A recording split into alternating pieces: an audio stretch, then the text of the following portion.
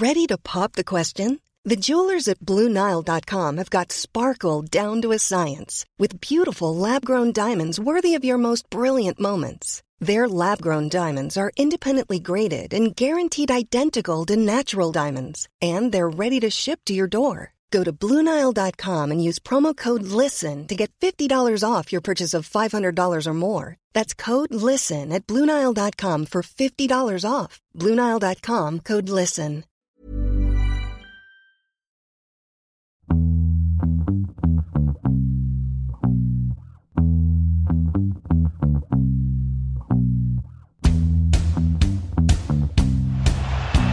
Som gör det där fint. Gibson! Det är mål! Darren Gibson, den unge irländaren, skjuter United till ledningen. Sätter spelar snabbt och gör det också. Kastar till Valencia som lyfter det för Midevic. Vad enkelt för Midevic.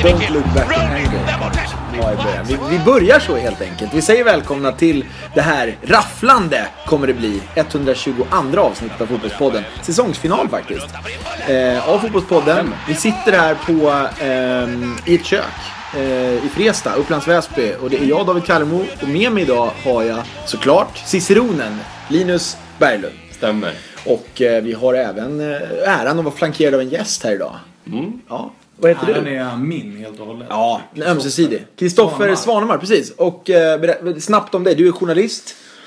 Ja, det kan man absolut kalla mig. Ja. Jag gör väldigt mycket, men journalist är väldigt breda liksom. Just det. Du idkar någon form av fotbollsorerande i olika medier. Ja, du är bättre med orden än vad jag är. Ja, du kan få skriva det där på CV, jag bjuder på det. Ja, tack. Du är bara skicka en faktura. Ja, absolut. 2,5. Men Stoffe är här, det är supertrevligt. Vi ska prata lite grann om knyta ihop den här säsongen av Premier League. Han är i Väsby. Han är tillbaka till brottsplatsen. Visst är det så? Ja, exakt. Jag är född här och så har jag ju varit här med Linus mycket och spelat innebandy. Just det. Ja. Lite av en innebandy-virtuos som jag har. Är du född i Väsby? Alltså? Ja, jag är född på Lövet. Bra ställe. Bodde vid Vilunda första året. Sen var det Kista och sen Solna och sen jag fastnade i Solna. Är du också född på Lövet, Limpan? Jag är född i Falun. Nej, Falun. Ja, jag är född på Lövet. Ja, men född i Falun, det är ja. Okay. Jag är ganska glad. Det är många, jag är gnagare, precis som Linus.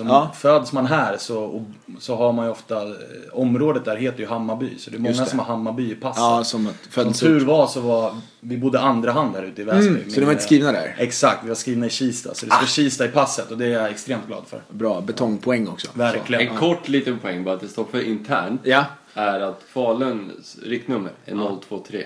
Och det är därför jag har 23. Okay. 23 som för övrigt, jag kom ju till GAIK Väsby. Ja. När Linus redan var i GAIK Väsby. Och 23 var ju mitt nummer då. Så jag hade en liten törn i sidan. En liten bil. Liksom... Är det därför ni ser det mera blev lite sådär? Ja, vi har ju inte hört sen jag slutade. Okej, det här är första. Det här är ett Dr. Phil-avsnitt. Vi ska alltså lappa ihop en 20 år gammal frostig vänskap, kan vi kalla det. Precis så. Ja, men vad kul som sagt, Stoffe. Hjärtligt välkommen till podden. Tack. Och hjärtligt välkomna alla ni som lyssnar. Vi börjar ju som alltid tycker jag med att prata namnsdag. Det tycker jag. Ja. Stoffe, du är inte familiär med det här. Vi pratar alltså namnsdag i början av varje podd. Vi kollar helt enkelt i kalendern vem har namnsdag idag. Och sen så slänger vi slänger ur oss det vi tänker kring de här två, brukar det vara, namnen som är aktuella för dagen. Kör. Idag har vi Petronella och Pernilla. Vad tänker du på när jag säger de två namn? Jag vet inte riktigt hur bred jag ska vara. Hur bred du vill. Du får fri lek här. Men i och med att det är en fotbollspodd då, så Petronella Ekeroth har jag ju suttit i en Expressen Live-studio med. Hon är ju gammal eller nuvarande mittback i Djurgårdens damlag, om jag inte helt ute och cyklar. Men du ser. Där har vi någonting. Har vi något på trevlig eller? Pernilla, hon är jättetrevlig. Pernilla heter min moster, så det är väl så. Grattis till henne då också. Verkligen, ska smsa. Både Petronella och moster Pernilla. Har vi något mer? Pernilla tänker jag ju då på Wahlgren givetvis. Hade under väldigt lång period av mitt liv ett brinnande hat för Pernilla Wahlgren och egentligen alla i familjen Wahlgren. Men jag har mjukats upp lite på sistone. Så jag brukar tycka att det är nästan ändå lite kan vara lite underhållande att titta på det här. Har ni sett det Wahlgrens på kanal 5? Jag är kvar i mörkret. Du är kvar i mörkret. Ja, precis. Men vänd, alltså prova. Tycker ändå att Bianca har liksom gett lite ljus i mörkret, det måste jag säga. Både liksom fägring och lite humor. Så att, men Pernilla Wahlgren då, ett litet semigrattis där får vi väl ändå kanske drista oss till. Även om det finns element av fotbollspodden som fortfarande idkar hat mot henne. Men Pernilla Wiberg har vi också. Pernilla Wiberg och Pernilla Winberg. Ja. Pernilla Wiberg då till att börja med är ju legendarisk slalom eller utförsåkare då, ska vi sammanfatta. Hon är även slarvigt säga slalom. Nu sa du nu åkte hon ju för övrigt också slalom. Hon tog ju väl OS-guld i slalom och ett antal världscupsegrar och sådär. Men hon är ju utförsåkare, även framgångsrik i disciplinerna super-G, storslalom och störtlopp, va? Ja. Jag vågar inte säga exakt. Jag skulle säga att hon har världscupsegrar åtminstone i samtliga de disciplinerna. Men så att relativt framgångsrik. I alla fall verksam i alla de grenarna. Hon har åkt ut för i olika hastighet och varierat sitt avstånd mellan portarna som hon har svängt runt, så att säga. Tänker jag. Ja. Grattis till Pernilla Wiberg. Och Winberg då? Det är en hockeyspelare. Exakt. OS-brons.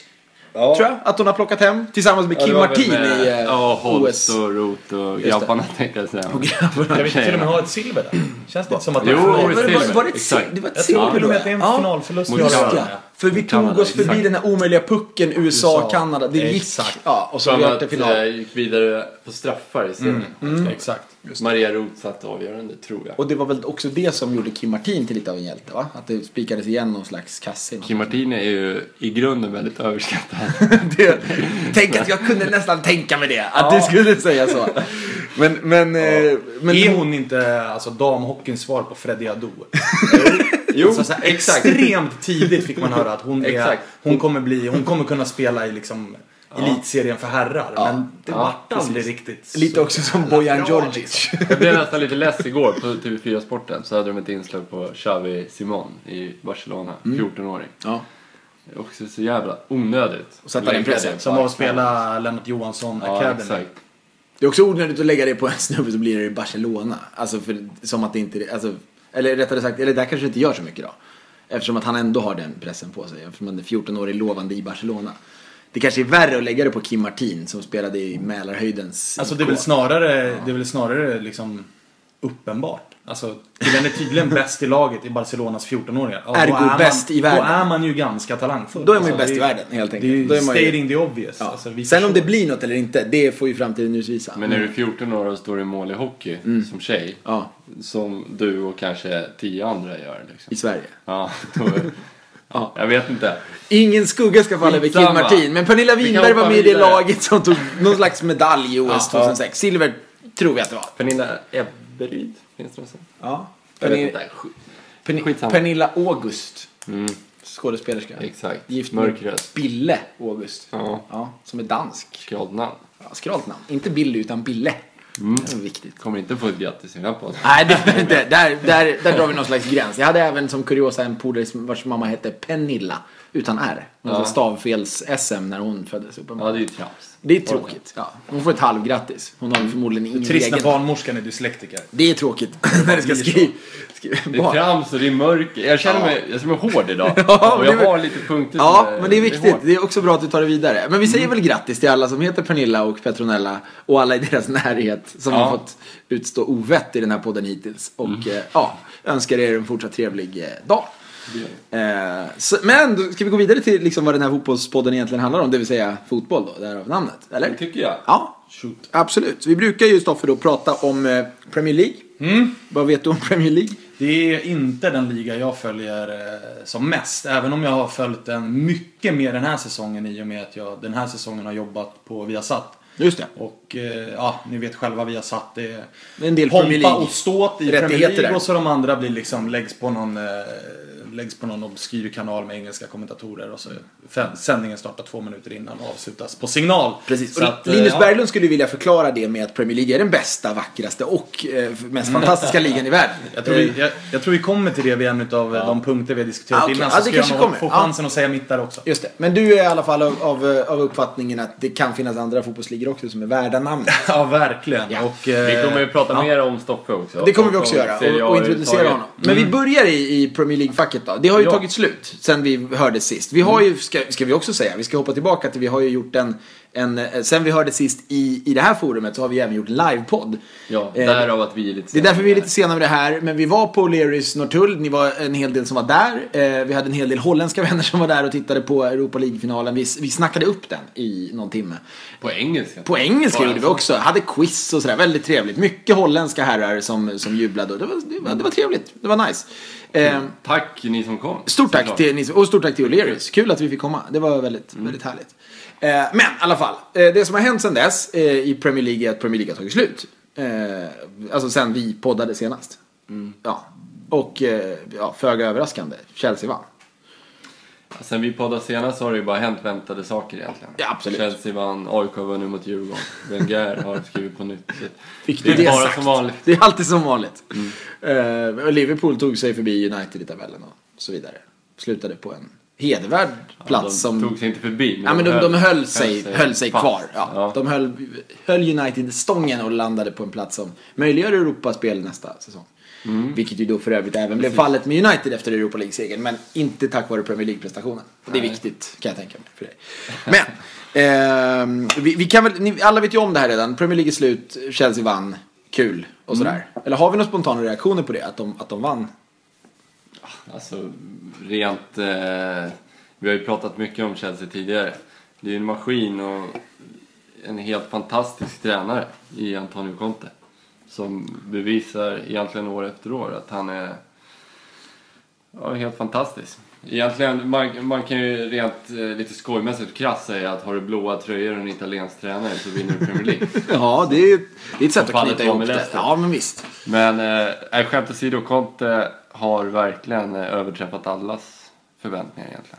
Vad hade vi Chelsea innan? Vi pratade väl att i alla fall topp 4 skulle man försöka. Ja, jag tror Premier League-plats hade vi dem väl. Men jag tror att favoritflaggan fick nog Pep på City. Ja. Hålla. Framförallt efter inledningen. Alltså de första, vad kan vi säga, 10 omgångarna. Då såg ju City extremt bra ut. Och truppen är egentligen intakt med den truppen Mourinho hade i Chelsea.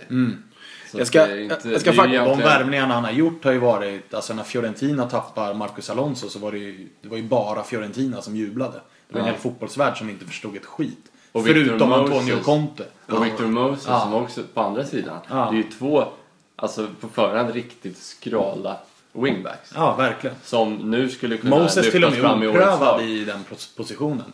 Och så värvar han tillbaka David Luiz. Det var ju samma där. Det var en hel fotbollsvärld förutom du då. Ja, men jag tror att jag ändå drog en lans för honom ganska tidigt. Men vi var väl ändå relativt överens om att det var ett jävla överpris. Vad sa vi att han hade gått upp under tiden när han hade varit därifrån?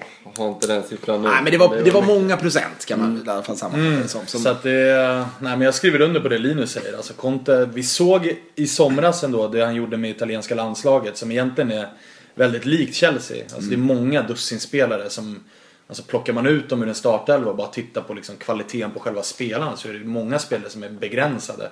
Sen är det klart att italienska landslaget också har ett par klassspelare, men han startar ändå med, alltså spelar varje match i EM med Giaccherini som har gjort hur många minuter i Napoli den här säsongen? 10. Men liksom får dem att leverera, och det är ju det han har gjort i Chelsea också. Det är jävligt imponerande det han har gjort. Hur vi kan ha blandat också, måste jag säga. Det här som jag var inne på i podden för tidigare när jag har dragit in Lans med Norling när vi pratade om AIK, att sätta ett spel kontra cyniskt resultatorienterat liksom. Så tycker jag att han har den här maskinen, men samtidigt så som han har det här resultatorienterade så är det ändå liksom fart och fläkt när man vill alltid framåt och göra mål. Och den balansen är inte många som behärskar. Du ser Mourinho, det är nästan antingen eller. Han liksom ställer in att idag går vi för 1-0 i stort sett. Medan Chelsea, de går för mer ofta. De gör det här 2-0 målet borta, de gör kanske 3-0. Samma glädje, Är det en seger för fotbollen lite grann att den typen av inställning vinner? I alla fall så skulle jag vilja liksom dra en lans, har du sagt. Jag har sagt 2 gånger. Men för den mentaliteten, grejen med Conte. För många lyfter Conte i samma fack som Mourinho. Eller många tycker att Conte, kanske för att han är italienare, vad vet jag. Att man tycker att Det är så jävla resultatorienterat. Det är 1-0 och sen backar vi hem. Jag tycker inte riktigt det ändå. Jag tycker ofta man ser att de gör 2-0, 3-0 i slutet av matchen. Och det finns glädje. Jag tycker också att han har öppnat, alltså han har visat England och Premier League att, alltså, jag tycker det som har följt Premier League på lite avstånd att liksom under våran när vi var yngre, man följde det, då var det 4-4-2 överallt. Alla spelade 4-4-2. Sen gick det någonstans när Spanien började ta över, det var lite mer 4-2-3-1. Ja, men då spelade alla, helt plötsligt gick alla engelska lag över att spela 4-2-3-1. Det blir liksom att alla, det blir egentligen bara individuell kvalitet, för det är 2 likadana lag som möts. Och nu kommer Conte och bara går in, tittar på materialet, han gör sin grej, han ställer upp en 3-5-2 eller 3-4-1-1 eller vad han nu har spelat. Som jag inte har sett alls på samma nivå i Premier League tidigare, och som dessutom nu Pochettino tog över lite grann med Tottenham med vissa matcher och började spela trebackslinje och sådär. Jag tycker inte man har sett det så mycket i Premier League tidigare. Men det är väl en sån first mover, alltså... Ja, men exakt, och det ser vi mer i andra ligor, tycker jag. Kanske framförallt den italienska ligan där Conte kommer ifrån. Att det är liksom, det är 20 lag och det är nästan 20 olika spelsystem.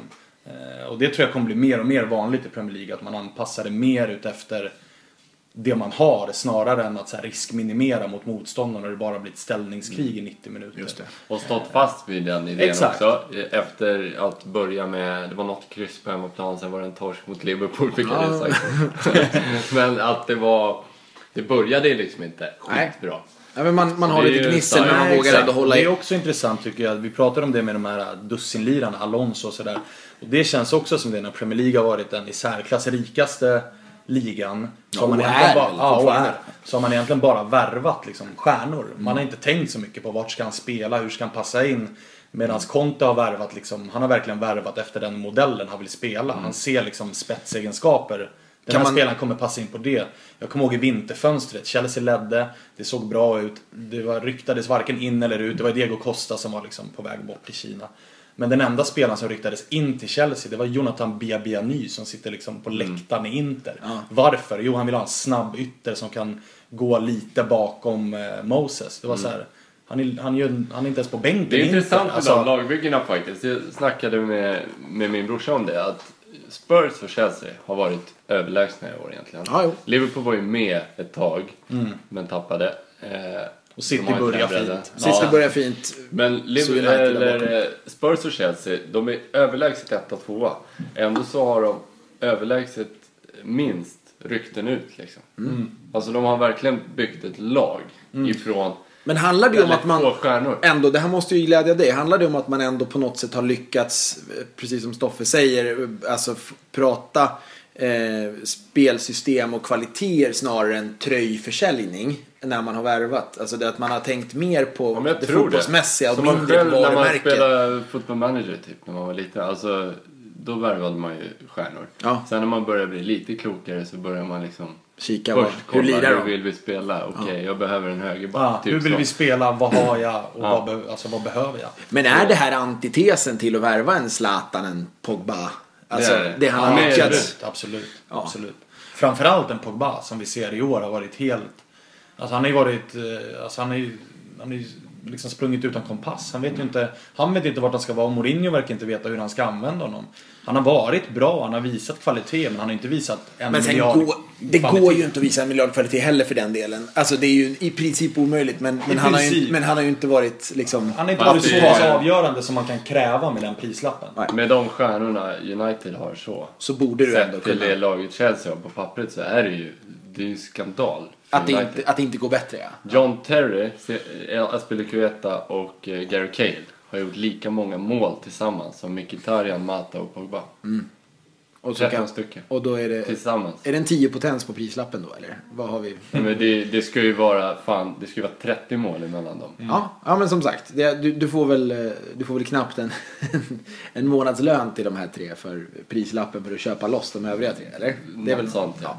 Men jag skulle vilja backa tillbaka till det här med Chelsea, var de är idag, var de kommer ifrån.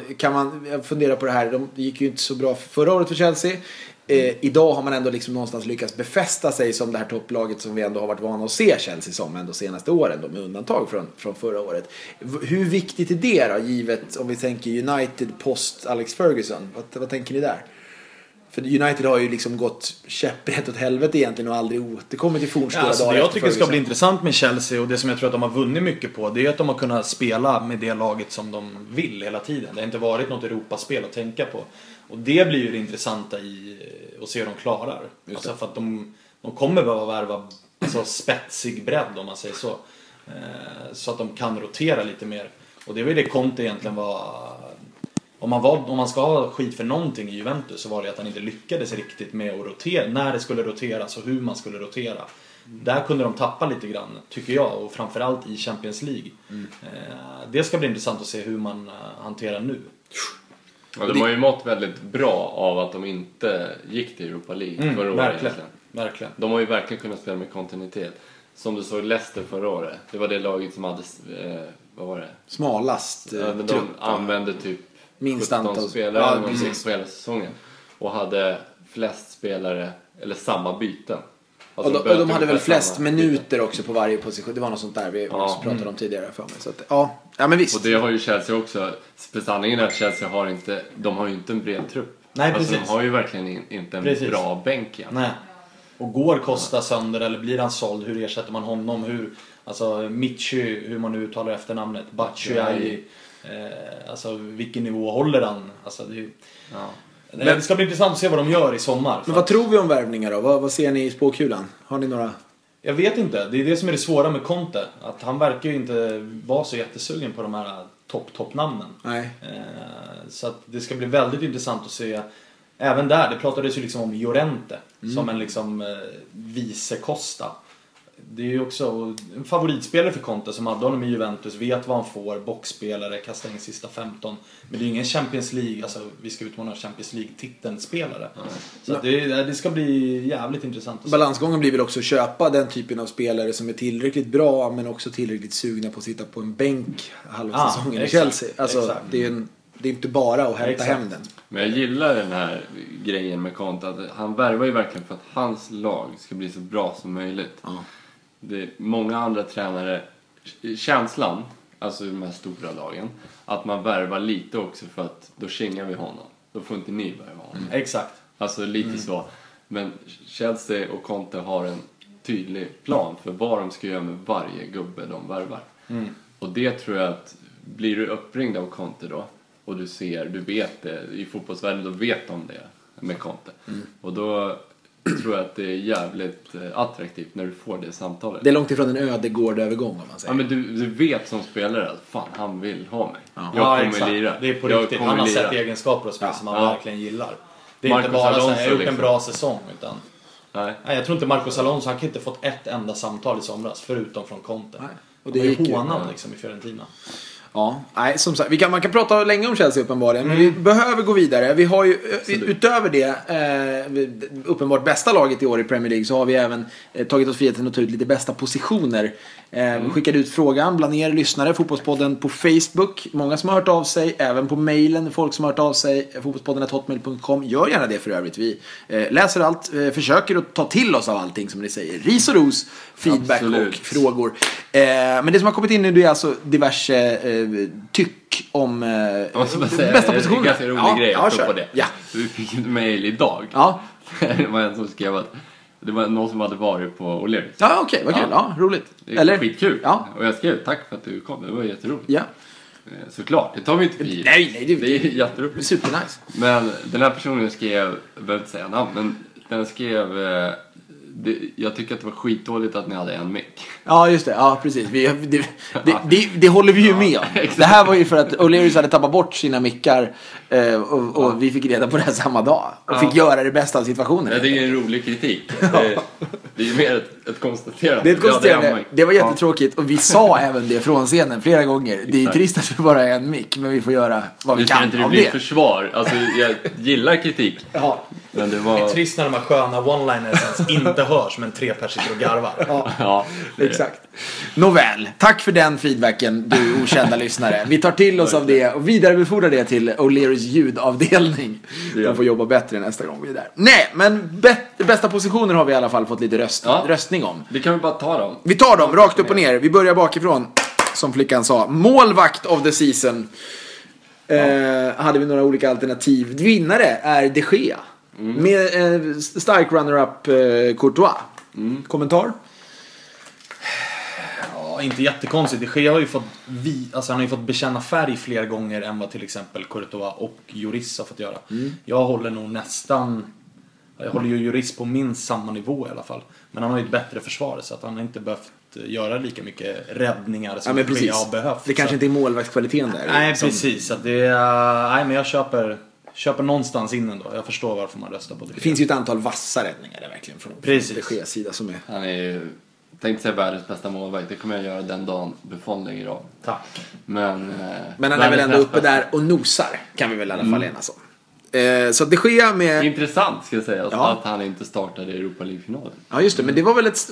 Romero ska ju stå i Europa League. Men hur tolkar vi det då? För att vi var inne på det när vi var där. Det har inte ni hört som inte var på O'Learys. Vi pratade lite grann om det att är det ett tecken på någonting? Att det är liksom att De Gea är på väg någonstans? Eller är det bara att Mourinho är benhård? Jag tror ju att det bara var Europa League-finalen. Men det är ju väldigt höga insatser. Säg en tavla på Romero. 0-1 i finalen, då är det... Visst är det så. Men det kan ju vara att... Någonstans tyder det ändå på att Mourinho har lite liksom karaktär och lite mod. Han har sagt, du står i Europa League och då står han i Europa League. Ja, och det är väl fint. Ja, det tror jag. Men det är sista matchen på säsongen. Och då kan det ju vara att det sker på väg bort. Ja. Exakt. Man vet inte, vi får se. Eftersom han inte stod helgen innan där heller, när Pereira fick stå mot Crystal Palace. Men likväl är han årets målvakt och vi gratulerar De Gea till detta. Back då! Där hade vi ett antal, vi har ju inte alternativen här framför mig, men Azpilicueta. Svåruttalat namn. Ja, det är lite skräll. Ja, verkligen. Jag hade gett den till David Luiz för revanschen. Lite samma som vi var inne på med Alonso. Precis. Det var ju liksom håna att ingen förstod någonting när han kom tillbaka. Men han har ju gjort det extremt bra. Och David Luiz som faktiskt ändå har, trots den relativt höga prislapp han gick för, så måste man väl ändå säga att han har presterat verkligen. I par med den. Tycker jag också det är spännande när man ser på dem som verkligen har varit bäst i år. Chelsea och Tottenham, som jag sagt nu några gånger. Det är att Alonso och Moses i Chelsea och i Tottenham så är det Rose, Walker och Trippier. Det är verkligen där de har firat mycket triumfer. Och det är ganska kul att se. Det kanske vi får se mer av framöver från andra lag om man kopierar det. Att ytterbackarna måste fram. Vi var väl inne på det ganska tidigt. Man kommer inte så långt med Stipe Verdoljak till exempel. Nej. Vi var väl inne på det ganska tidigt när det gick bra framåt och var frejdigt för Liverpool, men jävligt skralt bakåt. Eller ja, det har det väl varit under. Ja, men det är ju svårt till exempel med den faktan i ryggen, så är det ju svårt med James Milner en hel säsong på vänsterbacken. Så att en höger mittfält eller en högerfotad krigare. Rätt man på fel plats, kan vi säga så? Ja, det kan man nog säga. Okej, men Azpilicueta i alla fall från på backplats som årets bästa. Väldigt allround är han ju. Ja. Kan spela överallt. Mittfältarpositionen, där har ni röstat fram Dele Alli. Säger vi om det? Också svårt att säga emot alltså. Jag var på Tottenham Arsenal sista matchen på sista derbyt på White Hart Lane. Han är extremt bra när man kollar på TV, men live är han fantastisk. Cool match att se live, eller? Verkligen cool match att se live, och fint att han fick göra mål. Att han och Kane får göra målen på Arsenal är ju viktigt. Någonstans symboliskt, och liksom kändes som att det var liksom författat på förhand. Two of our own. Exakt, så att det var verkligen, och jag satt väldigt nära Arsenals borta sektion. Det var verkligen elektriskt när just de två spelarna får avgöra matchen. Men Dele Alli han var extremt bra. Nu går jag lite från ämnet, men har du några Englands sympatier, eller är du bara där och njuter av fotboll lite grann oavsett vem som vinner? Alltså till Linus stora glädje så ska vi säga någonstans att Liverpool har jag gillat när jag var yngre, just för att Steven Gerrard var en favoritspelare och för att jag är sprungen ur liksom supporterkulturen, och Liverpool var ett av de få lagen tycker jag som visade upp liksom en kultur som påminner om Italien, som är det jag gillar, med flaggor och ståplats och liksom en ganska hetsig publik och en bra stämning. Så just därför så var det Liverpool som jag gillade mer liksom, men det var aldrig något liksom riktigt. Jag föll inte för dem helt och hållet, men jag gillade att kolla på dem. Du höll på att få hela Linus arv och nu stannar du vid halva. Men det kanske. Det är bra. Ja. Men det är alla i alla fall. Har du någon mer på? Ja, jag håller inte med. Du håller inte med? Vad är din? Alltså, fantastisk säsong, Dele Alli. Men förra året så kommer Chelsea 10. Ja. Leicester vinner. I år kommer Leicester typ 10, va? Chelsea vinner. Jag tycker att lite av det kan stavas N'Golo Kanté. Ja, mycket av det skulle jag Så säga. att jag tycker N'Golo Kanté är bästa mittfältaren i år. Och just det här med 2 gånger i rad och så här, tänker du på, eller? Ja, och att just att han har ju stannat kvar. Ja, just det. Toppen. Ja, precis. Medan hans där snackar vi Han har bytt blå tröja bara. Där snackar vi verkligen återigen alltså rollspelare. Alltså acceptera din roll, gör din grej, vinn bollen, ge den till någon som ska göra något bättre med bollen. Det är så typiskt Conte-aktigt alltså. Ja. Men en runner-up då kan vi väl säga. N'Golo Kanté. Hedersomnämnande om inte annat. Ja, det är ju framröstat. Framröstat av lyssnarna. Men ändå. Och forward då. Vi var inne på namnet tidigare. Harry Kane. Ja. One season wonder, eller vad sa man? Om han. Gillar ju att tjejen går ut och svingar där. Ja. Det är inte första gången hon gör det. Nej. One season wonder, third time in a row. Så, Ja. Det är fantastiskt. Man vill I alla att fall han i Premier lyckas i landslaget bara. Han har lite för ofta, det är 2 gånger, EM och U21-EM, så han verkligen floppat. Champions League. Men han har ju också varit håsad på ett sätt som kanske är lite orättvist, eller? Ja, inte i EM, alltså i U21-EM. Ja, för U21 kändes det ju verkligen som att det var omöjliga förväntningar att leva upp till egentligen. Och då var det ju mer kanske Lingard som levererade lite och sådär. Men hela England var jättedåligt då, när Sverige vann. Just det. Men jag vet inte. Alltså vinner man skytteligan så ska man ha årets anfallare. Ja, och så funkar min liksom. Men kan vi vara liksom ta bort det här en gång för alla lovande eller one season wonder, säger du. Alltså kan vi bara konstatera att det här är en världsspelare. Det är alltså det är raps. Jag skulle inte ranka honom som liksom en topp 5-anfallare i världen, men vinner man skytteligan i Premier League så då håller man ju extremt hög nivå. Har vi någon engelsk spelare som är mer intressant just nu Alltså jag är ändå så här, det är någonting som tar emot när du säger världsspelare. Ja. Jag tycker att han är sjukt bra. Ja. När vi pratar Premier League så skulle jag typ i den sfären säga att han är världsklass. Ja, exakt. Men när du säger världsspelare, då tycker jag ja, men det är lite som jag sa också, alltså levererar inte i mästerskap, varken för A eller U21, levererar inte i Champions League, men öser in mål i Premier League. Det säger ju någonting. Alltså, det gör ju det. Och den här säsongens anfallare i Premier League, det köper jag rakt av. Jag tycker att han ska vara årets anfallare. Men jag menar bara att han är inte den som, skulle jag skicka en anfallare till typ Real Madrid, så hade jag skickat kanske 10 stycken för det. Okay. Ja, men då finns det ju Kun Agüero, Costa, alltså Gabriel Jesus, eller finns ju andra. Ja. I hear you. Men britter, om vi säger britter. Ja, jag håller ju med att han är bäst i år. Ja. Stort grattis i alla fall. Ja. Harry. Sen har vi kikat lite grann på såna här saker som är utom tävlan där ni inte har fått tänka till, men där vi själva har tänkt till lite grann. Årets mål. Jag kan ju inte säga annat än Emre Can, Liverpool kanon. Ja. Det var du som tog det i krysset. Ja, men den är helt magisk, en bicykleta. Ni som lyssnar i Acast-appen får upp den i era flöden nu. Ja, fint. Och den är ju, vet du vilken jag pratar om? Jag vet absolut vilken du pratar om. Det gick inte att missa. Men jag vill ju kasta in Carroll här. Den bissan är inte att leka med. Inte långt borta. Nej, den bollträffen och den farten och den tekniken, det trodde man ju inte att man kunde se från Carroll. Liksom. Slänger in den även här. Du gillar ju Andy Carroll också, gör du inte det? Nej, jag gör ju inte det. Det är det som är det sjuka. Det är därför målet är lite stök. Så det är en hatkärlek. Nej, men jag gillar inte de här buffelanfallarna som bara ska stångas liksom. Det är inte min melodi, men det målet är så jävla snyggt. Och jag tycker också att det är skönt. Nu gör jag det, men jag tycker det är skönt att vi inte nämner Girouds liksom flaxklack. Ja. Den är inte alls på samma nivå. För det här är mycket. Det är lite som när Johan Elmander vann årets mål i Bolton. Vet du vilket jag menar? När han dribblar i straffområdet. Ja. Det är också så här, man vet att det inte är med. Det är ingen tanke, det är panik. Det händer. Ja, det är panik. Då är det snyggare i så fall när man ser. Nu kom Coutinho till mig, men det kan finnas andra, det kan vara Hazard eller vad som helst.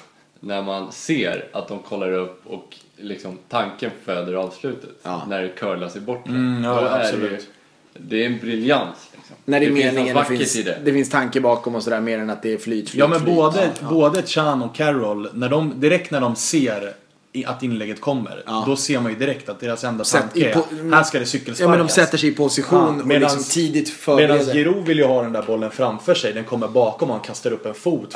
Det är det jag kan göra. Och så liksom, råkar den gå på klacken och ribba in. Liksom. 19 gånger av 20 blir det ingenting. Och den 20 eller 100 eller vad det kan vara. Så råkar det bli ett mål som är väldigt stort. Vi ska väl ha ett litet mention också för Mkhitarjans klack också. Absolut. Absolut. Men det är ju tok-offside och det tar bort lite. Verkligen. Jag vill bara precis säga det. Alltså, en liten onödig men ack så viktig pointer där. Mkhitaryan. Väldigt viktigt att ha ett A där, inte ett I. Jag tar till mig. Ja, varsågod. Nåväl. Vi rullar vidare. Årets tränare då? Vad tänker ni där? Det är ju Antonio Conte. Har vi väl utom tävlan? Det förstod nog folk som har hört det tidigare redan där. Så att nej, Conte det är ett jävla mirakel egentligen om man kollar på de 11 spelarna som ställer på plan hela tiden. Alltså det är ju många spelare som var kritiserade och hånade inför säsongen som liksom bär Chelsea. För Alonso, det är inte så att han bara är på plan, utan han gör ju skillnad. Men det är väl som vi har pratat om tidigare. Det är väl just, alltså, man ser att det är en tränare som med sin spelidé och med sitt liksom snickrande ihop av ett lag ändå har gjort en jävla skillnad och på något sätt, Sen tar det emot för mig som håller på Napoli att han är Juventus. Jag tycker ibland att de här överdrivna segerfiranden, jag tycker ibland att det känns teater. Men å andra sidan, är det teater så kanske det är en teater som smittar av sig på spelarna. Och då är det ju en teater som är fullt befogad. Om teater är vacker så är ja, men precis. För det tycker jag ibland att det har blivit lite av en sån här sociala mediegrej. Att så fort han firar lite roligt och han hänger sig av bänken och han kramar någon på ett sjukt sätt, så blir det lite så här. Känns som att han gör det just för show. Mjölkar det lite grann för mycket, det är sånt där stör jag mig lite på. Det är som Zlatans alla å andra sidan kan jämförelser med lejon liksom. Det kan ju sända signaler. Alltså, ja, men exakt, det är det jag menar. Bron, som annars är ganska... Det är det jag menar. Så att det, i så fall, om man gör det med tanken att det här firandet kan göra så att laget brinner lite extra, då köper jag att han gör det. Han fick ju skit av Mourinho där han firade när de gjorde 4-0 eller vad. Ja, exakt. Och där får ju Mourinho bara sätta sig på bänken och sippa igen. Sätta sig med å andra sidan är det lite av det här som jag var inne på, att de går för mer. Exakt. Att de gör 4-0 i 90 och han är ändå skitnöjd. Och det finns väl någonting i det. Fotboll handlar om att göra mål. Det gillar man. Inzaghi och Michael Owen hänger 9-0 och det är ändå 4. Ja, det tycker jag man ska göra. För man lever inte så jävla länge. Man gör inte så många mål. Fira för fan. Tycker jag. Sätt ner foten. Så länge det är ärligt, tycker jag. Ja, så länge det är ärligt och så länge det görs mål. Apropå tränare då, som vi har ju flera stycken intressanta namn. Vi har berört Mourinho lite grann. Men Wenger. Vi pratade om honom för några avsnitt sen. Det var lite oklart om framtid och sådär. Vissa röster höjdes för att det kanske är bra nu. Många röster höjdes för det. Nu, klart, han skriver på 2 nya år. Vad tänker vi? Jag pratade med Arsenal-supportrar som till och med var lack för att de vann FA-cupen. Okej. För att då stannar han. De hade velat få ett tydligt, en anledning att lämna. Ja, jag tycker personligen att det, alltså att han... Jag tycker han gör bort sig. Alltså, till skillnad från liksom Sir Alex som fattade när det var läge att liksom kasta in handduken och du kommer vara hyllad i all evighet. Din karriär kommer vara liksom perfekt. Så gör ju Wenger tvärtom här liksom. Att han suddar ju nästan ut alltså, det är bra han har gjort. Man har ju glömt det nu liksom, för att det har gått så lång tid utan en enda jävla titel. Ja, exakt. Det känns också som han är lite så här inmålad i ett hörn i typ 2 år nästan. Och så får han den här FA-cupen som en slags utväg. Att nu får du faktiskt kliva med heder. Exakt, nu fick du chansen. Och så chansen. väljer han inte det. Han väljer att gå tillbaka till det hörnet säkert. För att det kommer bli en 5:e plats eller något nästa år. Vad vet jag, men... Och dessutom så kändes det ju naturligt när Tuchel lämnade Dortmund att nu kommer ju bytet. Nu plockar ni ju Tuchel som är en framtidsgubbe. Ni kan säkert köra på honom i 10 år. Och så blir det inte så. Så att, hade jag varit Arsenal-supporter så hade jag hade varit rasande. Men så sitter vi här om 2 år och så har de vunnit Champions League och Premier League. Ja, men det gör de inte. Men är det det han har för ögonen? Är det den naiviteten som gör att han är kvar? Säkert. Då gör inte vi det. Nej, exakt. Nej, men det är väl det som gör att han är kvar. Att han har någon blind tro på att Det är den här. Jo, men snart kommer det. Det är av samma anledning som Zlatan inte kan plocka ner skylten förrän han har vunnit den där jävla Champions. Det är motsvarande besatthet av att verkligen bara fortsätta. Verkligen. Jag tycker att han gör bort sig länge. Och det har jag tyckt länge nu. Det har varit läge. Han har haft flera fina lägen. Om inte nu, som Linus sa, med FA Cup-vinsten. Han lär inte få ett bättre läge. Och bara steppa ner. Men du ska fan hylla Dirk Kuyt apropå en sån sak. Verkligen. Som skulle spela kvar. Ja. Det var snack om att han skulle spela i 2 eller 3 säsonger till och med. Ja. Och så gör han 3 mål i sista matchen och de vinner. Han lägger ner. Ja. Och det är första titeln på 20 år typ. Ja, och det är hans liksom... Han är lagkapten. Ja, men det är väl super. Nu lägger jag. Man får ju någonstans inse sina begränsningar och alltså, det handlar ju om att avsluta på ett fint sätt när det är bra. Men hellre det. Än att mjölka det tills det är färdigmjölkat. Nåväl. Marken Karlsson i hockey som körde ner Leksand och slutade. Daniel Tjärnström lite onödigt också. Att han fortsatte efter 0-9. Lite, men jag tycker det är svårt med spelare också. Alltså, de har ändå någonting. Jag tror vi kommer in på det. La inte Gio Waldner också efter 10 år efter sitt senaste guld eller något sånt där, var det inte? Gnuggade på jävligt länge och blev långt utanför min kunskapsbas. Nåväl, Wenger, lägg av för fan. Skärp dig. Samla ihop dig. Utnyttja ångerrätten på det där kontraktet och steppa. Men det om det med Wenger helt enkelt. En annan person som har en lång karriär som det knyts ihop säck kring är ju Francesco Totti. Och Italien-konnässör som du är, Stoffen. Så vad är dina känslor kring Francesco? Alltså som Napoli-supporter så har man ju de senaste åren egentligen inte haft så jättemycket goda känslor kring honom. För han är ju fridlys. Det har ju varit det. Alltså om någon har dålig andedräkt och andas på honom så får han frispark. Det är ju så det funkar där. Så att man har inte riktigt gillat det. Men när det nu de senaste 2 åren någonstans man har fattat att nu börjar det närma sig slutet, så har det ändå varit vemodigt, det måste jag säga. Och det eskalerade ju liksom i söndags när det verkligen tog slut. Och någonstans för mig som är född 88 så är det liksom... Under tiden när jag började titta på fotboll så var ju Totti en av de spelarna som liksom färgade en mest. Linus kan nog bekräfta hur jag såg ut när vi spelade innebandy tillsammans. Så det var ganska stor inspiration från en viss Totti. Och någonstans så var det liksom en epok som gick i graven här. Att det är den sista från den tiden. Från den eran, ja. Exakt, så att... Hur länge, när började han? Har vi några siffror på när han klev upp på seniorlagsnivå? Inte riktigt, men han har ju varit 28 år i Roma. Ja. Han kom ju dit när han var... Eller kom ju dit. De började väl inte riktigt... De hade inte riktigt knattefotboll. Så att... Men 28 år i klubben säger ju liksom en hel del. Ja. Sen har jag en del att säga om det där med lojaliteten. Alltså det går ju att hylla lojaliteten också. Och att han tackade nej till Real Madrid när han var på sin prime. Men det går också att argumentera för att när det var surr om Real Madrid, så erbjöd ju Roma honom alltså en lön som gjorde honom till världens bäst betalda fotbollsspelare. Och då är det ju ganska enkelt att vara lojal. Ja. Så att det är klart att det finns. Det är samma sak med Daniele De Rossi. Som tills Higuain gick till Juventus så var Daniele De Rossi Serie A's bäst betalda fotbollsspelare. Och som också är den här fanbäraren som har varit i Roma hela tiden. Jag tror han var bäst betald i hela Serie A i 4 år i sträck.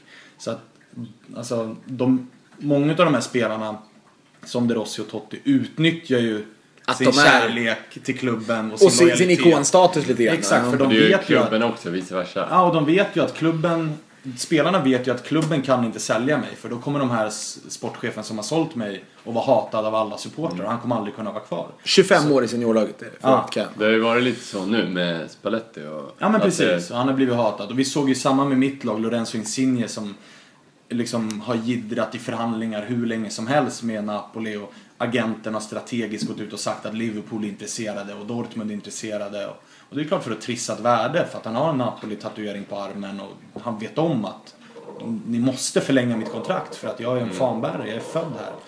Men de har utnyttjat det lite grann, men det suddar fortfarande inte bort liksom det han har gjort för Roma och alltså det han betyder för Roma, för att det är extremt unikt alltså. Men kommer vi någonstans få se en spelare, låt säga spelare som börjar sin proffskarriär nu i år, 2017, kommer vi få se någon som är kvar lika länge i samma klubb någonstans i liksom världsfotbollen som Francesco Totti har varit. Jag hoppas ju det. Alltså, och det var ju det som var jävligt fint i den här ceremonin, att han gick och passade över kaptensbindeln till den här unga Mattia som han heter. Det är den yngsta lagkaptenen för Roma. Symboliskt också. Symboliskt. Och att han dessutom går ut efteråt nu, så har de ju frågat angående nummer 10 om de ska pensionera det.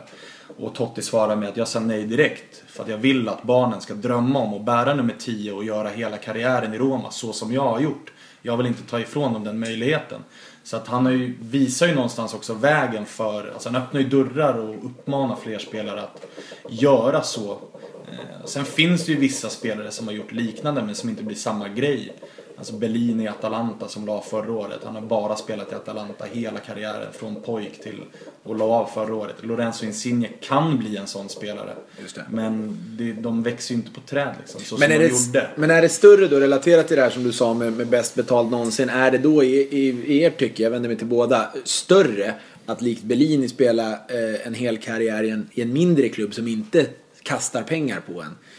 Jag tycker det är helt och hållet beroende på kvaliteten på spelaren. Alltså, det som är unikt med Totti är ju att han är så fruktansvärt bra. Ja. Eller framförallt har varit. Att han har hållit den nivån. Jag ska inte hamna där, men jag skulle kunna prata om Steven Gerrard på ungefär samma sätt. Ja, såklart. Att det är men en fantastisk spelare.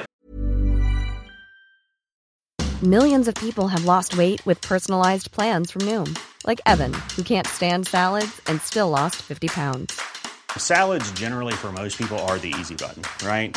For me, that wasn't an option. I never really was a salad guy. That's just not who I am. But Noom worked for me. Get your personalized plan today at Noom.com. Real Noom user compensated to provide their story. In 4 weeks, the typical Noom user can expect to lose 1 to 2 pounds per week. Individual results may vary. Hey there, it's Michelle Norris. I'm host of a podcast called Your Mama's Kitchen. When I travel, I'm usually looking for a way to find a taste of home when I'm not at home. And one of the things I love to do when I am at home is entertain. And Airbnb allows me to do that. When I was in California recently, I rented a house that had a great kitchen. And when we were sitting around the table, we were all thinking, we're in someone else's house. Someone could be in all of our homes as well. If you have a home, but you're not always at home, you have an Airbnb. Your home might be worth more than you think. Find out how much at airbnb.com/host. Det är en svår parallell att inte dra. En fantastisk spelare som har spelat i ett lag som liksom inte är toppskiktet och har tackat nej till. Exakt, och det man kan säga om dem, det lite ställer mig emot med alla de här fina krönikorna och fina orden, att många säger att han har tackat nej till pengar och titlar. Och det har han ju inte, för att han var världens bäst betalda fotbollsspelare. Så uppenbarligen har han ju fått pengar. Men han har ju däremot tackat nej till att liksom avsluta karriären med ett prisskåp som är liksom överfyllt. Han har en ligatitel. Han har VM, han har EM. Absolut, alltså, men han har en ligatitel. Ja, och det är liksom, nej, det är klart. Det är inte speciellt. Alltså visar du hans... Det är en mer än Gerrard. Alltså, men visar du, alltså drar du upp Tottis, tar du bara en printscreen på liksom Wikipedia över titlar och frågar vem är den här spelaren? Det är inte många som säger det där är Francesco Totti. För att man tänker sig att det här är en spelare av... Men det är skillnad med de här som bara överlever kontrakt. Jag tänker typ Raúl Tamudo i Espanyol var så här, stanna i klubben. Ja, men det är ingen som vill ha det. Nej, precis. Lite, jag tyckte det var lite så. Jag försökte tona ner nästan det här med när vi var inne på Daniel Tjärnström med AIK. Det är ju inte så att det knackar på dörren hos Kärna varje precis. timme. Han hade någon säsong där ja, men han överlever några kontrakt liksom, och sen slutar han för att han blir för gammal. Då tycker jag inte det är så stort. Så exakt. Det här med Totti, det är ju verkligen... Jag väljer att så här, jag är inne på den här gamla sloganen att man never check a good story, eller man ska säga. Att den här storyn är så fin att jag vill bara låta den vara. Det är ju Rom också. Det är på något sätt liksom, det är stadens pojke. Exakt. Jo, det här att han Il Bimbo de Oro. Och det finns ju att han eller så likt en gladiator glider han in på någon sån här vagn. Och så. Ja, och han har ju det. Han ser ju verkligen ut som en sån... Alltså han ser ut romare. Han ser ut som en romare. Exakt. Det är verkligen så. Alltså verkligen precis så. Ja. Och för mig så är det verkligen alltså... jag kom på mig själv flera gånger under den här ceremonin att det var liksom, för mig så kommer fotboll, det kommer aldrig bli så likt efter det här, för det var någonstans det sista från det jag förälskade mig som liksom liten grabb. Det var den sista spelaren. Och det är så sorgligt att se nu när Philip Lahm lägger av, Xabi Alonso lägger av. Men det är så många... Buffon. Ja, Buffon. Han är ju kvar. Jo, men kanske alltså, snart då. Ja, när han... Ja, men det är så många som liksom är antingen på väg att lämna eller har lämnat. Och det är ju verkligen som du säger, det är de man har växt upp med. Man har inte den här passionen för de här som flyttar överallt. Och... Som är födda 1997. Ja, men det är en helt annan tid. Ja, verkligen. Totti var ju nästan den sista av Buffon. Det finns ju några kvar, men jag håller med. Totti, han lämnar inte bara... Han tog liksom fotbollen med sig på något sätt. Ja, verkligen. Verkligen. Kommer bli saknad då? Jag lider verkligen. Jag har många vänner som håller på Roma. Och jag kan, alltså, så som jag kände efter slutsignalen på Olympico mot Genoa. Alltså jag kan inte föreställa mig hur de kände sig. För att jag ska villigt erkänna att det var tårar i ögonen. Alltså, för det var... är det någonting de kan, italienarna, så är det fan. Jämför det där med John Terrys ceremoni. Alltså det är ju löjligt. Det är men jag tycker det är så jävla ren och skär kärlek med Tottis ceremoni. Det är liksom, det är så jävla lite extravaganta grejer också. Ja, men det är ingen ljusshow eller DJ och något podium och liksom. Men däremot är det mycket känsla. Verkligen. Ja, men det är bara ge han micken, han får se vad han vill. Det får ta hur lång tid som helst. Det såg man ju på ärevarvet. Alltså ärevarvet var ju, man märkte ju på honom att han ville inte att det skulle ta slut. Han ville bara gå där. Ja. Och för mig, alltså dels så var det första jag reagerade på var när han såg sina barn. Och sina 2 äldsta barn, och när han kramade dem på ett sätt som att det såg ut som att han var barnet och de var vuxna som viskade i hans öron att det kommer gå bra, det kommer lösa sig. Det var jävligt känslosamt, men framförallt nästan när han kramade De Rossi. Och man såg på De Rossi, som ändå har fått stå i skuggan av Totti hela tiden. Liksom smeknamnet är Capitano Futuro, alltså framtidens kapten. Och vad är han? 33. Alltså, nu får han äntligen vara kapten. Men man såg i den där kramen att man såg på De Rossi att kramar jag dig i mer än 1 sekund, då kommer det brista. Jag klarar inte av det här. Så det var liksom som att han knuffade bort den nästan och bara ja. Liksom. Och på talet, jag höll lite fokus på De Rossi i talet. Så de står ju uppradade där, grabbarna i Roma. Och de applåderar rätt ofta på hans snack. Och De Rossi står helt iskallt, till synes iskallt. Och bara, han applåderar inte ens. Men man ser och vet att han kämpar. Han försöker behärska hans enda fokus är att behärska det. Han kämpar bara. Och sen så, då är det ju så jävla fint också att han går ut idag faktiskt och förlänger kontraktet med Roma. Det blir symboliskt när Totti slutar, så är det så här. Och då sa han ju också i ett uttalande här att jag kommer också vara kvar tills, alltså Roma-fansen, de klarar inte av att ytterligare tappa en till. Nej, så att jag gnetar vidare liksom. Fint för övrigt, apropå ceremonier och Steve Gerrard som var inne på, eller jag var inne på. Ja, just det. Gerrard, på den ceremonin så grät jag verkligen. Ja. Alltså grät floder. Och då kom det en hälsning från Totti.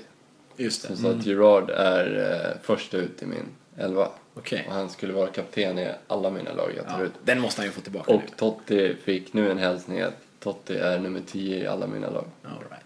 Ja, det har varit mycket sånt, och det har varit jävligt fint också att en hel fotbollsvärld med liksom legender och ikoner har verkligen gått ut och... Men som du säger, han är ju fridlyst. Du var lite negativ till det för att det har påverkat kanske matcher mot Napoli. Men han är också fridlyst på ett högre plan, alltså i någon slags fotbollsgemenskap väl. Ja, men alltså, han tillhör ju en spelare som vi kommer berätta för våra barnbarn om att vi har sett. Jag levde och liksom, när Totti spelade. Ja. Jag har varit på en match live där med Totti på Stadio Olimpico i Rom. Men det var en match med Totti. Så ja, exakt. Det är ändå något man bär med sig. Det märkte man. Jag var där också när de mötte Genoa. Jag skulle på borta sektionen med min Napoli-halsduk, eftersom det är Napoli och Genoa i vänskapsklubbar. Men där slog jag ju Nordahls målrekord. Och det var ju också... Alltså man märkte på bara han äntrade planen så märkte man att alltså, decibelnivån steg med liksom 10% bara av hans närvaro. Så var det en annan grej. Och jag tyckte man såg det även i matchen mot Genoa. Eller symboliskt sett var Genoa igen då. Men att så fort han bara kom in på planen, bara hans blotta närvaro gjorde att laget liksom höjde sig ett visst antal procent. Och det är få sådana, alltså man ser inte så många sådana spelare nu för tiden som verkligen har det här mentala påverkan på lagkamrater och en hel arena liksom. Är det en stor och spelare? Jag tror också, bara kort innan vi släpper Tottenham. Men kör, för guds skull. Kör. Jo, men att lite som när Sir Alex la ner, när han plockade ner skylten. Att jag har stått och hatat den där karln egentligen. I alla år. Och när han slutar så gråter jag nästan. Jag vill ha han tillbaka. Ja, men det och det är lite också, som Totti. Och jag tror det kommer vara samma med Buffon och sådär. Buffon kanske är lite mer förståeligt för han är så jävla gentleman. Men att de här gamla spelarna, det finns en sån ömsesidig respekt. Alltså det säger ju en del också. Det var ju jävligt coolt att Lazio-supportrar hade någon sån här... Och det var inte direkt Lazios liksom vanliga supporter, utan det var de mest. Det var grabbarna i buren. Det var de mest hårdföra liksom, som styr hela kurva norr, som körde verkligen en tydlig så här, du har varit vår fiende i 28 år, men vi respekterar dig liksom för allt du har gjort. Och det är så jävla, det finns något häftigt med det. Men det är väl folk som frambringar känslor, va? Det är väl någonting med det som är... Vi har ju varit inne på det förut i den här podden, pratat mycket om hur småaktiga Stockholmsklubbar kan vara mot varandra. Att jag har ju tyckt att man ska kunna föra ljuset över mörkret liksom. Alltså att man ska kunna hylla varandra lite. Rickard Norling var inne på att Djurgården är livsviktiga för AIKs existens. Att man istället ser det så. Du har liksom en tvilling, vad fan, ser det som något ser det som en tillgång positivt istället för någonting men i alla fall. Och det gör ju inte alltid Lazio för Roma, ska vi säga. Men det är ändå ja. Men när de väl gjorde och det är som Liverpool United också, men det är ändå, det finns något. Ja. Men det finns väl någonting fint, alltså det jag tänker att du försöker säga ringas väl in i att alltså det här med rivalitet, det finns en väsentlig skillnad mellan rivalitet och hat. Alltså att du kan vara någons rival och liksom bitter motståndare på en plan utan att vilja bekämpa och förinta varandra för den sakens skull. Utan men istället... det finns ju en respekt liksom. Ja, precis. Som Norling var inne på, att alltså, det är nödvändigt för känslorna och för att frambringa den här liksom känslan av tillhörighet. Att du har en motståndare som du liksom vill slå och vill vara bättre än. Men därmed vill ju inte att de ska försvinna.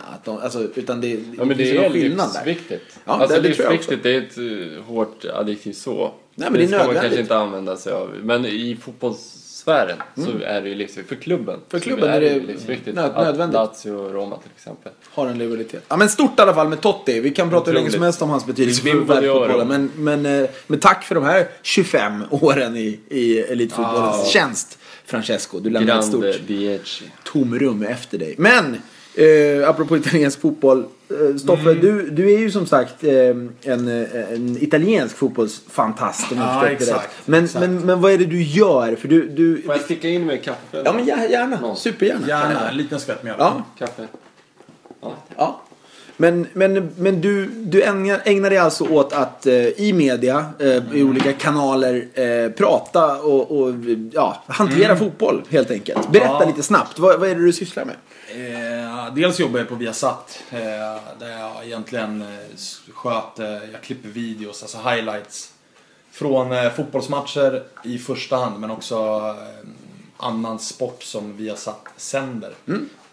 Men mestadels fotboll. Annars så har jag under den här våren så har jag gjort ett program som heter Destination Europa, som jag gör tillsammans med Betsson, där jag glider runt i fotbollseuropa och kollar på feta matcher. Jobb. Ja, trist. Men någon måste göra det. Någon ska göra det också. Ja, så jag har varit på... Glider runt, vad du gör. Ja, det är faktiskt det jag gör. Så jag har varit runt på 8 matcher och gjort reportage om varje program, eller om varje match. Okay. Och det är mest fokus då på allt runt omkring. Liksom. Staden, supportrarna, arenan. Och... känslan kanske. Ja, men precis. Försökt förmedla liksom hur det funkar och de olika kulturerna. Så att, har du någon topp 3 eller? Det beror på om vi ska snacka fotbollsmatch eller om vi ska snacka det programmet handlar om, alltså stad och stämning och supportrar. Ja, hellre det, kulturen. Känsla. Då är det en solklar vinnare i Genoa Sampdoria, det derbyt. Okay. Det var... Där är du ju lite part i målet också. Ja, men lite, men jag kan säga så här att jag har med mig en kameraman som är United-supporter och som han hade aldrig ens varit i Italien. Okay. Vi hade identiska listor när vi summerade. Jag bad han att skriv din topplista, alltså 1-8 så skriver jag min och så jämför vi. Och vi hade identiska listor på vad som var liksom bäst. Och Genoa Sampdoria var det där det hände. Alltså kuststad i norra Italien. Klassiskt det här med liksom bergen som lutar ner mot vattnet. Och det liksom, husen ser ut att stå på varandra. Det är staden, skitfin. Arenan insprängd mellan husen. Långa höga trappor som är liksom, de är 150 meter. Målade i klubbens färger beroende på vilken kurva du ska ner mot. Matchen var 20:45, fullsatt på barerna från 15:00 och ramser non-stop, alltså från 15:00 till 20:45. Alltså så fort en bengal slocknade så tändes en ny. Det var fyrverkerier, raketer, sjuka tifon och en stämning som var liksom helt... Ja, den var brutal. Och en arena som påminner mycket om gamla Råsunda med liksom 2 etage, kortsidor, fyrkantig arena. Till skillnad från många italienska arenor som även kul att det också, den är inte så attraktiv för turister. Nej, exakt. Så det var väldigt liksom, genuint. Liksom. Är det mycket äkta italienska gubbar med basker? Ja, verkligen. Liksom engagerade. Och till och med, alltså, alla är engagerade. Jag satt ju på långsidan. Det var liksom gamla tanter, små kids, ungar. Alltså alla åldrar, både killar och tjejer. Och alla var liksom passionerade in i matchen och levde sig med. Det var... Dit kan man åka någon gång. Ja, verkligen. Det är en bucket list match alltså, att åka på. För alla skulle jag säga. Och just den matchen också. Genoa Sampdoria, eller Sampdoria Genoa. Men den matchen den var jävligt cool. Jag har inte varit i just Genoa, men jag håller ju med dig om matcher i mindre italienska städer. Där tenderar det ju att vara just det här att hela bygden sluter upp. Och det, som du säger, det är fullsatt på baren när alla pratar om matchen. Jag pratade inför, så gjorde jag en intervju där med Tancredi Palmeri, känd fotbollsjournalist. Och han sa det väldigt bra, för att jag bad honom att jämföra det här derbyt med till exempel Inter Milan eller med Roma Lazio. Och då sa han att Inter Milan, det är mer som ett event, ett världsevent. Alltså alla ser matchen och det är turister och det är liksom, det är den stora matchen. Det är ingen liksom, du kan gå med vilken halsduk du vill, det är lugnt, du kommer aldrig känna dig osäker eller otrygg eller sådär. Så det är liksom en världsmatch. Roma-Lazio, det är spänning. Du känner att efter varje gathörn du vänder dig om, och du känner liksom att när som helst så kommer någon bli skjuten här liksom. Det är liksom spänning i luften. Med Rom eller Genoa Sampdoria, det är mer som en fest. Alltså det är stadens fest. Det är rivalitet absolut, men på den nivån vi pratade om är respektabel. Att det är skön stämning. De triggar varandra men inte så att det blir fight liksom. Så att den var extremt häftig. 2 skulle jag säga, här är jag ju väldigt part i målet, men Napoli-Juventus, just för att det var Higuains första match tillbaka. Det var också, det var jävligt speciellt. Alltså jag har varit på många Napoli-Juventus, men den här var det hårt mot Higuain? Ja, det är en ljudnivå som, alltså, det var tinnitusgräns. Alltså jag tyckte nästan att ibland så var det så här, fan jag måste gå ner liksom från läktaren, för att det här är helt sjukt alltså. Nej, exakt. Och framförallt för att man såg att det påverkade honom så extremt mycket. Han var direkt svag i den matchen. Han var urusel. Och på uppvärmningen så, alltså varje gång han nuddade bollen på uppvärmningen så skrek alla unisont Merda. De körde någon sån här entouch passningsövning. Det var liksom 70 000 fullsatt 3 timmar innan match, inte en stor ledig. Så den var jävligt speciell också. Merda är skit, ska vi säga. Ja, absolut. Exakt. Så den var jävligt speciell också. 3 hade vi nog Tottenham Arsenal. Just det. Också speciellt. Hygglig fight det också. Ja, och som det blev också. Ja, och så faktiskt jag fick liksom, jag hade aldrig varit på fotboll i England första matchen. Och jag fick liksom alla de här fördomarna bekräftade. Sånt som man trodde hade försvunnit från engelsk fotboll, men som jag tror lever kvar tack vare att det var en gammal arena. Hade du liksom 8-åringar som pekade fuck you och så vidare på? Verkligen, och det var liksom alltså det var Stone Island så långt ögat kunde nå. Framförallt där, men jag stod ut. Har ni varit på White Hart Lane? Ja, 2 gånger. Nej, inte. Ja, långa bargatan som är liksom utanför det här, utanför White Hart Lane så går det en lång bargata. Där det är barer eller så är det tvätterior. Ja, exakt. Och det är ju ett ruffigt område, ska vi säga. Så mycket mörkt. Ja, så bara där så kände man liksom att det var en spänning. Och så ser jag liksom 500 meter längre bort helt plötsligt bara dyker upp sirener. Så jag bara frågade någon lirare. Min kameraman hade dragit för att han skulle lämna våran stora kamera, så jag var ju solo. Så jag frågade någon så här, vad är det som händer där borta? Han bara, det är ju Arsenal-fansen som kommer. Jag bara, men vadå, i någon buss eller liksom? Han bara, nej, de går. Jag bara, men inte här. Alltså det är ju liksom barer och uteserveringar längs med hela. Han bara, jo, de går här. Så att det var verkligen så här, det var som en skockfår liksom. Så kom och det flög så jävla mycket öl. Och jag stod ju och filmade för att jag ville ha mer. Jag filmade med mobilkameran. Fick liksom av Arsenal-supporten ett mynt kastat som träffade axeln stenhårt. Okay. Det var verkligen så här Football Factory-stämning. Och det trodde jag liksom inte var kvar. Inte på så stor match tänker man. Att det ändå, alltså... Exakt, och man tänker att de har koll här. Liksom, att Arsenal-supporterna får komma in liksom, ja, men det där tänker man i Millwall kanske de beter sig på det här sättet. Men inte på det känns så luttrad. Jag var på Millwall Cardiff. Och där var det också så här... Alltså det var så luttrad. Det kom en klick med Cardiff-grabbar. Alltså en klick. 50 man kanske. 60 man. Påtagligen då. Ja, men det är ju verkligen, de gör sig hörda. Man ser att nu är det något som händer. De går också förbi ett stråk av Millwall-pubbar. Och det flyger flaskor och det flyger allt möjligt. Och Millwall-fansen levde verkligen upp till det här ryktet de har. Och då frågade jag också, som du ungefär, frågade någon gammal tant. Vad är det som händer? Det är Cardiff-fansen kommer. Men det är verkligen, det är inte så att det är så här, nej, vad är det som händer? Utan det är Cardiff-fans. Man vet. Det är vardag. De vet om liksom.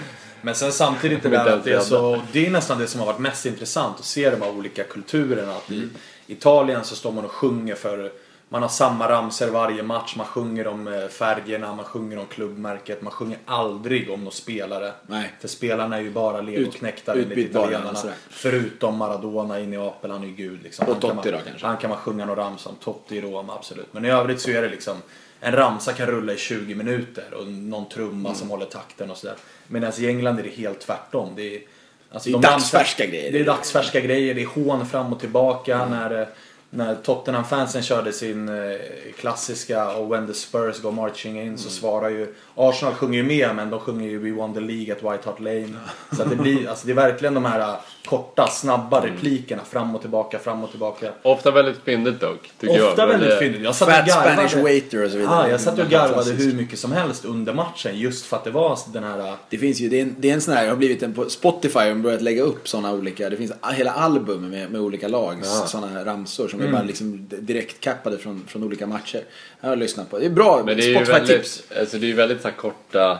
Sen kan det ju vara tyst också. Exakt, kanske det märker man verkligen. Men det kan jag sätt. säga absolut att alltså fram till Tottenham 1-0 då är ju Arsenal-fansen som är 1/10 av arenan. De är ju klasser bättre. Det är alltid så. De sjunger hela tiden. Sektioner. För att de har ju liksom inga ordentliga ståplatser eller ordentliga liksom klacksektioner utan det är lite sporadiskt här och där. Men direkt efter 1-0 då hörde jag ingenting från Arsenal resten av matchen. Då var det bara Tottenham. Så att det är lite så här, olika kulturer men man gör sin grej liksom. Och det har varit jävligt intressant för mig som har varit innan det här har varit väldigt mycket så här Serie A i facit. Den publiken. Det är så här man gör liksom.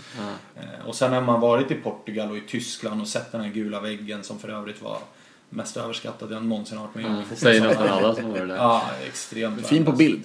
Verkligen. Bildskön men usel. Nej men att se de här olika, hur man laddar upp och vad det är för liksom stämning. Och men vilka länder var du i då? För Portugal, Tyskland, England, Spanien 2 gånger och Italien. Okej, men du var inte på någon sån här, för det finns ju några beryktade, jag tänker Belgrad till exempel. Nej, precis. Jag tänker Istanbul, du var inte på någon sån? Nej, inte än. För där kan man ju prata känsla, tänker jag. Säsong 1 här så var det bara att det var tittarna som fick rösta. Ja, just det. Då blir de stora. Men om det blir en säsong 2, vilket jag hoppas att det blir nu, då ska vi försöka satsa på att åka lite mer Sydamerika länder, kanske, liksom. För den förhoppningsvis. Det hade ju varit fint. Men ett Old Firm till exempel skulle ju vara coolt att se. Så att vi får se, men det är det jag har gjort i vår här i alla fall. Sen gör jag massa annat också. Ja, och ibland är jag ledig och sådär. Ja, det ska man ju också vara lite då och då. Jag körde för övrigt Spurs-fansen någon gång. His eyes are offside. Den är ju klockren. Det gjorde de absolut. Underbar. Den är riktigt bra. Teeth are offside har vi väl också haft. Ja, till Suarez. United-fans. Ja, det finns många. Ja, de har många roliga ramsar. Ja, så är det. Absolut. Vad har vi mer, Linus? Jag ser du ögnar igenom en lista med lite nuggets. Har du något mer som du vill lyfta? Tidigare. Ja. Då har vi haft så här en lista. Precis. Vi har kommit lite med punkter. Det. Ja. Och vi har haft lite frågor om vart har listan tagit vägen. Ja, så att vi har haft en lista tidigare som ett segment som inte har varit inte varit en så här magiskt tragiskt grej. Utan mer bara en lista med punkter. Precis. Snabba, 5 snabba. Right, vi kallar det för. Men jag kör. Ja. Jag ska se hur många det är. Totte har vi dragit. Jag tänkte prata lite om det skiter vi. Jag kan bara snabbt. Jorge Wijnaldum i Liverpool har gjort 6 mål i år. Alla på hemmaplan. Gjorde 11 mål i Newcastle förra säsongen. Alla på hemmaplan. Okej. Svårt att prestera utanför. Ja, men bara intressant. Bortamatch. Vad har vi mer? Jag tänkte säga domarnivån i svensk fotboll då. Pratar jag om. Jag tänker om ni har sett det eller inte. Kolla upp det. William Atashkades utvisning i Örgryte mot Gais. Sanslös. Vi har Oskar Linnés gula kort mot Örebro, tror jag att det var. Örebro hemma, Vi har Djurgården-Göteborg. När Djurgården gör mål, när det är tok offside. På den sidan där linjedomaren står för övrigt. Han är ju fan meter alltså det är verkligen klockrent. Och det är ingen liksom löpning. Nej, han står flera meter offside. Och jag tänker också på en sak som kanske inte så många tänker på, men Simon Ternqvist, AIK mot Malmö. Herregud, Malmö vinner, och det, alltså, så är det. Malmö har bättre trupp, bättre bredd, och det visar sig att de var starkare helt enkelt. Men så får det må vara hänt. Men Simon Tern har ett läge i typ, säg 87 minuten eller någonting. När han för bollen egentligen hela banan fram. Och får spark, står upp, får spark igen, står upp. Till sist så går det inte längre. Och jag vet inte om han lägger sig eller om han bara tappar bollen liksom. Det är det som är problemet. Och då blir jag så frustrerad när man pratar om att man ska stå upp. Och Simon Tern gör det i det här fallet. Och nu tog jag Simon Tern som ett exempel. Det finns säkert andra också som står upp.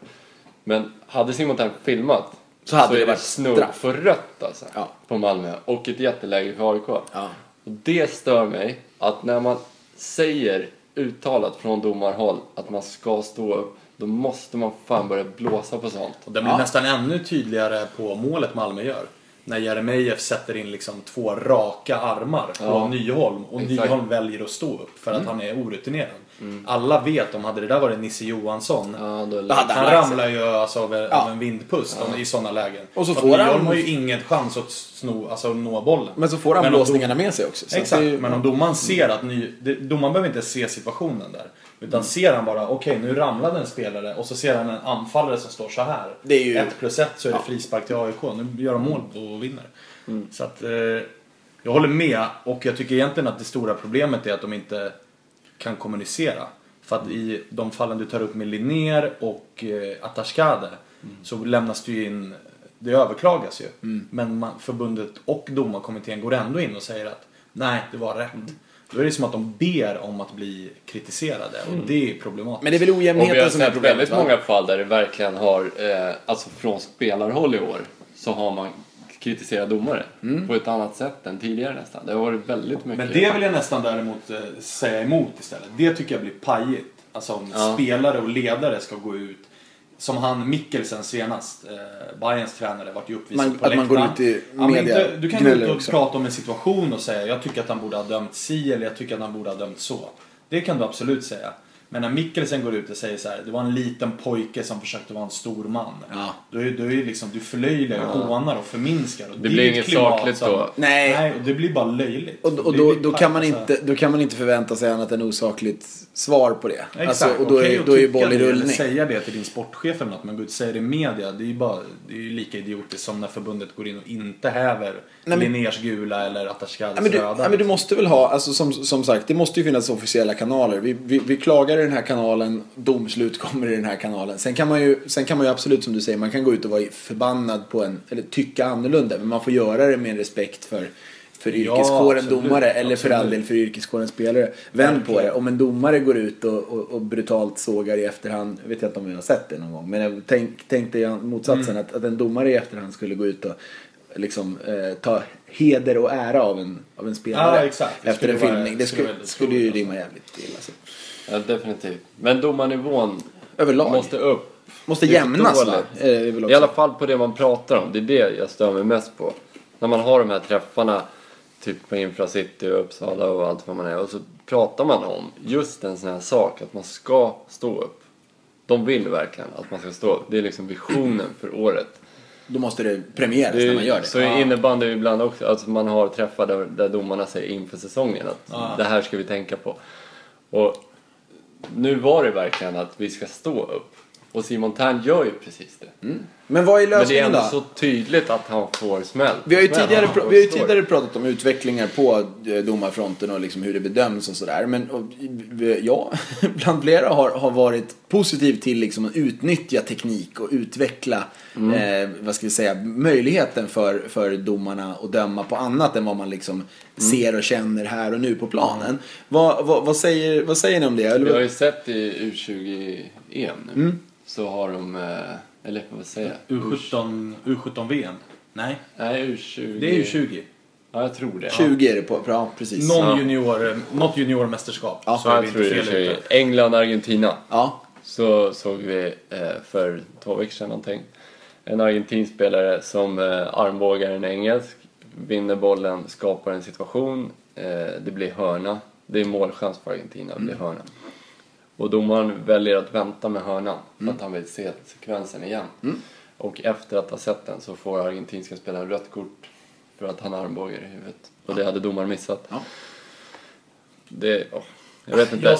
Det som är, jag tycker det pajar ju rytmen i fotbollen. Men man måste ju inte göra det så heller. Det måste ju inte vara amerikansk fotboll att du kan gå in och video-reviewa allting alltid. Men jag tänker mig liksom... Som tennis, kanske en challenge. Ja, men kan man ha någon challenge eller vad? Jag bara bollar upp den. Jag är helt anti... Alltså, jag kan tycka att det är fine med... Jag var inne på det här redan med... Målkameror. Ja. Och jag var egentligen inte mot målkameror. För att det är ingen bedömning. Alltså bollen är över eller inte. Det går inte att döma att den var över. Du kan inte tolka att den man var är väl över. Offside eller inte, va? Ja, men å andra sidan då... Där är också många varit så här, men du kan ju se, offside är också facit. Jo, men hur ska... Alltså, om jag frispelar Linus och så är han offside och så gör han mål. Då är det enkelt, för då får du ju direkt avbrott. Och då kan du ju kolla, men han var inte... Eller det var offside.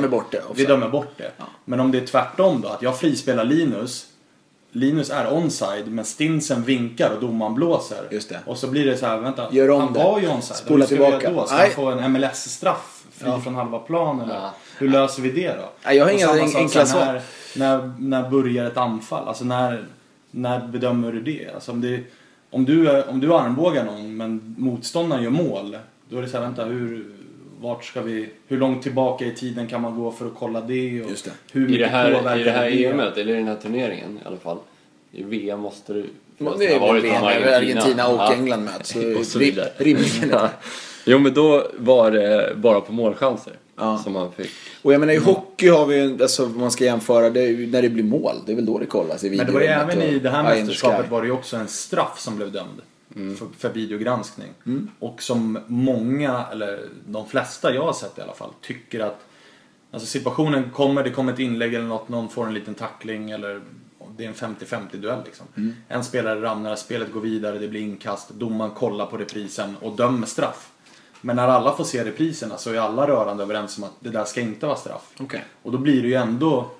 Alltså även med repriser så kan det ju bli fel. Det är det som blir jobbigt. Blir det ju skevt. Det håller jag med om. Att när man kollar på en video så vill man ju att det ska vara definitivt ja eller nej. Liksom. Just det. Och det är ju men det blir ju en bedömning hos alltså även om du ser en armbåge. Den här domaren som tog armbågen i matchen England-Argentina.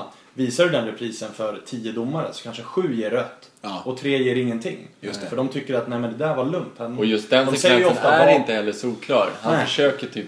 De säger ju ofta vapen eller verktyg liksom. Och vissa kommer ju bedöma det som ett vapen och vissa kommer bedöma det som ett verktyg. Men det är det som är charmen med fotboll, tycker jag. Och man tar bort lite av det genom att... För att sådana situationer det går inte att få rätt. Pratar vi inte lite emot varann här då? Om vi säger att å ena sidan så är det charm, jag kan hålla med om det såklart. Det finns en charm i att det är här och nu som det döms och all judge, vad är det de säger? Judge Judy. All judgments are final. Referens. Men i alla fall. Å ena sidan. Å andra sidan. Man ska stå upp, man måste fan få någonting för att man står upp när man kunde ha filmat och inte filmade. Alltså, vilket man då kanske skulle kunna avhjälpt med videogranskning i efterhand och få någon slags... Jag tror snarare att man behöver få in, alltså få domarna, alltså utveckla domarna. Alltså att få visa upp såna här tärngrejer De har ju sina möten och sina utvecklingsdagar eller vad de har. Men och att inte hålla om varandra för mycket. Alltså kommunikation. Jag verkligen skulle vilja... Men de hade blivit så mycket mer hyllade om de gick ut. Det här Atashkades röda är ett perfekt exempel. Ingen tycker att det är rött kort. Det överklagas. Alltså är de smarta där så går de ut och bara, vi gjorde fel, vi tar bort det. Han får spela nästa match. Men om de hade kunnat videogranska det hade de kunnat ta bort det på 2 minuter efter. Eller så kanske den domaren fortfarande tycker att det är rött. Så det är så det funkar. Så kan det vara. Så funkar det tyvärr. Eller tyvärr. Ska vi gå vidare? Vi tar det vidare. Ja. Fortsätt på listan. Domarjävlar. Domarjävlar. Det kan vi vara överens om. Det kan vi vara överens om. Alltid. Nej, men det måste upp faktiskt. Domarnivån överlag. Definitivt. Vad har jag? Jag har lite smått och gott här. Jag väljer ut. Demoler. Ja. Skulle jag vilja prata om. Alexander Gustafsson. Vilken jävla fjant. Också väntad åsikt. Patetiskt frieri också. Det är bara det jag vill säga. Jag tycker att Sverige, vi har tappat det. När alla tycker att han är kung. Han slår någon sönder och samman. Ja, jag vet inte. Ja, men alltså, så här, om vi ska skilja på det så finns det väl ändå en atletisk prestation i att vara duktig på en kampsport. Eller? Alltså där måste man väl ändå kunna... Brottning. Ja. Det är en kampsport där det finns... Du kan vinna på liksom... Alltså, vad säger man? Teknik. Med Nelson så... Det är rullning och grejer. Det är teknik. Ja, det finns lite konstruktivitet, eller hur? Kreativitet. Du måste ändå vara lite taktiker. Alltså UFC är bara destruktivt. Och alla tycker att det är bra. Framförallt tycker jag tycker att det är vidrigt. För att alltså när du golvar någon i UFC... Då hinner du hinner ju alltid fram och mata 3-4 när de ligger och är knockade. Ja, men det är så jävla vidrigt. Jag håller med om att det kan sluta blod liksom, och sen går han upp och kör ett frieri med så här halvtalfel och skit. Ja, men det appellerar ju såklart till någon slags väldigt djuriska instinkter och så. Det är väl därför folk gillar det, antar jag. Att det finns någon slags sån här primal... Ja, men hur kan det vara så många som gör det? Ja, men för att vi har inte utvecklat så mycket mer sedan stenåldern än så. Att det är det är fortfarande, det finns något väldigt så här basalt i att... Fast jag tror att det finns något credit i att gilla det. Det är det jag stämmer på. Jag tror att de flesta som gillar det... Ja, gillar det inte. Också gillade... Swedish House Mafia när de kom. Okej. Förstår du vad jag menar? Nej, vet du vad de gjorde? Vet du vad de gjorde? De gillade inte Swedish House Mafia när de kom. De gillade Swedish House Mafia på Friends-spelningen 2012. Då gillade de Swedish House Mafia. Men du förstår. Ja. Det är liksom... Men det finns en skillnad här. Det finns, men okej. Det är såhär, vad fan, Demoler vann. Ja, in och gilla det. Jag har inte sett det, jag vet inte vem det är. Ja, just det. Men man gillar det. Ja. Det är coolt, UFC. Medgångssupportande. Jag vill vara den som säger nej. Nej tack till UFC. Men i alla fall, pajigt frieri, jag håller med. Ja. Och den sista bara jag har. Vi pratade om stora matcher innan. Vi pratade om Zlatan. Du ville att han skulle ha gjort succé. Ja, men jag sa någonting så här mest för att väcka en diskussion lite grann om att är det en succévärvning trots att det målades upp som kanske en potentiell floppvärvning. Han gjorde som sagt 8 mål på en säsong i United. Jag tyckte att det var hårt att säga succé. Men han har gjort det bra. Kan vi ena oss om att det är ett VG eller på någon slags betygsskala från skolan? Jag har ju 2 grejer att säga om Zlatan. Och en av dem, jag bollar ju upp för att jag kan få en inbjudan till ett nytt program. För att det kan bli en ganska het diskussion här. Ja, bra, det låter som att men den första är att jag är extremt trött på hans surr nu om att han är ett lejon. Det är liksom... Nej, det är du inte. Enough with the djurreferenser. Så många mål gjorde du tyvärr inte. Och så bra var du inte. Så att, nej. Vilket kattdjur skulle du vilja likna honom vid?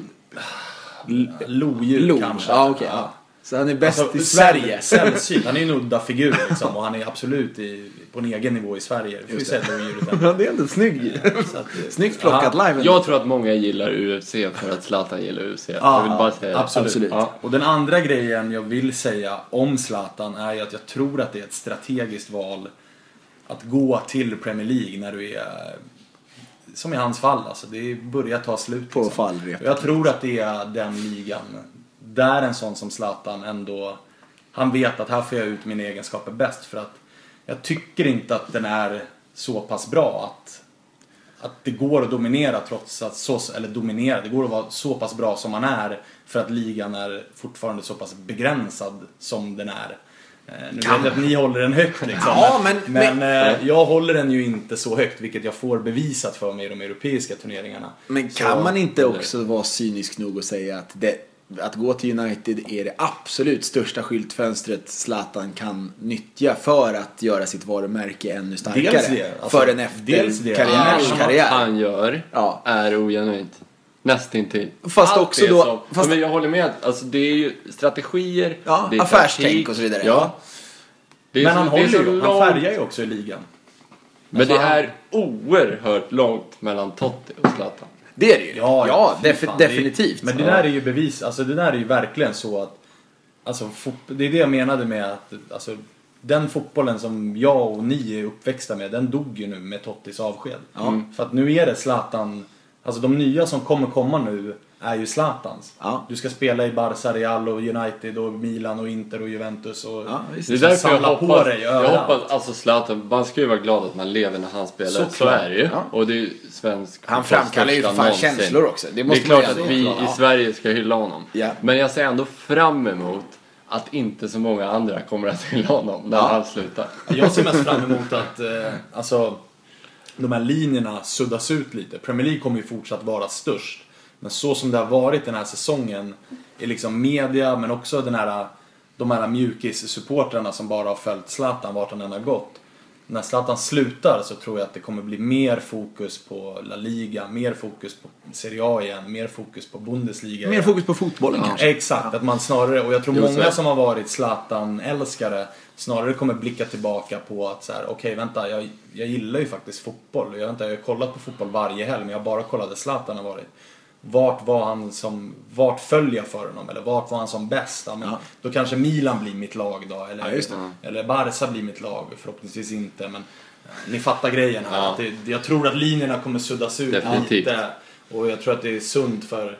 Du får återkomma så får vi... Ja, du får göra det. Får vi surra vidare. Så kan vi ta... Kanske när han... Då kan vi ta diskussionen hur jag känner att det appellerar till att jag vill säga jättemycket mer. Precis. Men det kan vi göra en annan gång. Men vi hinner inte riktigt. Men en liten en sista nugget. Ja, en sista nugget. Apropå att Zlatan har gjort mål i finaler och sådär. Just det. Så Romelu Lukaku var det många som röstade på ju. Som säsongsforward. Bubblare då på forwardsidan. Ja. Jag tycker inte att han knappt är med bland de 4. Okej. Och jag ska säga varför nu. Låt höra. Om man skulle plocka bort alla Lukakus mål för Everton, som är typ, vad var det, 23, 24, 25. Det var ganska många. 20 plus. Ja. Så hade Everton haft exakt lika många poäng. Är det så? Och det för mig är talande. Statistik, det kan man vrida och vända på hur man vill. Det finns 3 sorters lögn. Lögn, förbannad lögn och statistik. Ja. Men jag tycker att det talar ändå något slags språk. Lite som den kritiken Messi ofta har fått. Nu inga jämförelser annars, men Messi har ju ofta fått kritiken för att när han gör hattrick då gör han 4-0, 5-0 och 6-0. Men nu är han ju såklart avgörande också, men det är många av de där målen som inte är matchavgörande mål. Visst är det så. Och det är ju väldigt, alltså det är ju anmärkningsvärt är det ju. Men alltså så det är inte ens 1 poäng mindre liksom. Samtidigt så är det ju du pratar ju nu utifrån bara alltså antal mål gjorda i respektive match. Du pratar ju inte om vilken påverkan respektive mål har för matchbilden i övrigt. Det är klart att han kan ha dödat en match. Han kan ju ha dödat en match 3-0. Eller han kan ha satt igång målskyttet. Det är alltså aldrig så att de har vunnit med 2-0 och han har gjort båda. Aldrig. Det är anmärkningsvärt. Eller för all del 1-0 han har gjort det enda. Han har inte gjort 1-0 liksom. Han har aldrig gjort han kanske har gjort 1-0 men de har ju då inte vunnit med 1-0. Nej, exakt. Ja, det är intressant. Jag tycker det är mycket intressant. Ja. Och då kan jag avsluta med att säga att Steven Gerrard är den enda spelaren som har gjort mål i FA Cup-final, Liga Cup-final, UEFA Cup-final och Champions League-final. Just det. Den enda i världen. Och Premier League har han vunnit 0 gånger. Bara det är en bedrift då. Man är...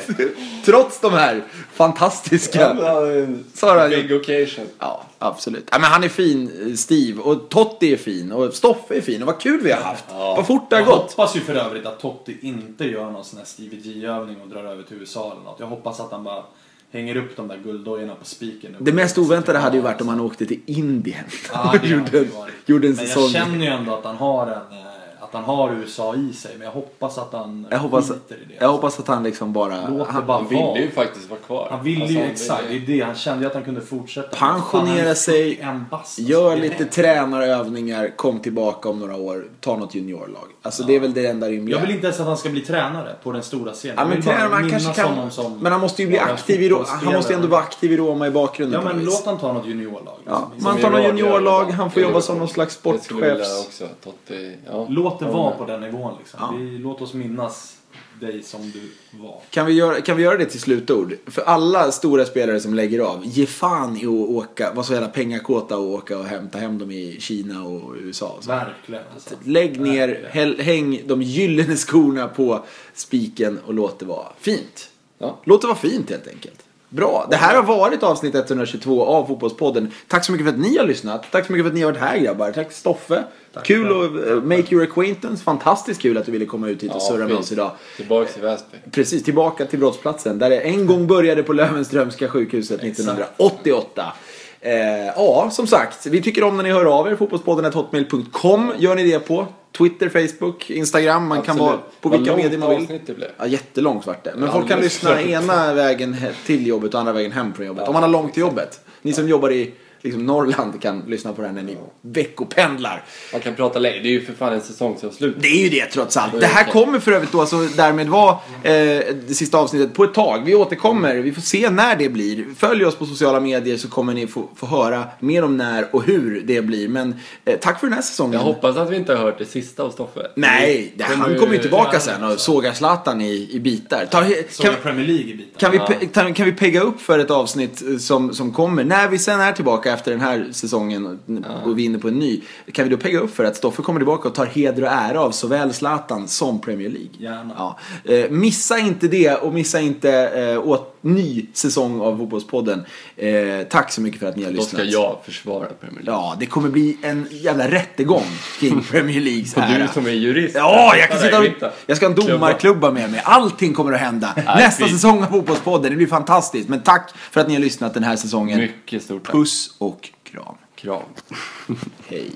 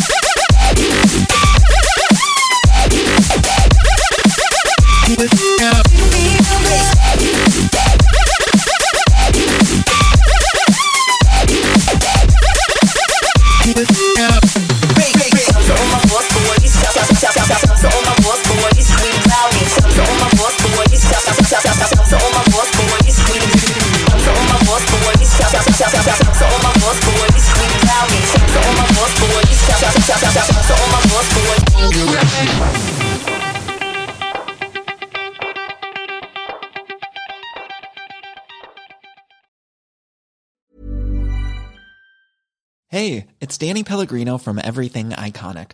Ready to upgrade your style game without blowing your budget? Check out Quince. They've got all the good stuff, shirts and polos, activewear, and fine leather goods, all at 50 to 80% less than other high-end brands.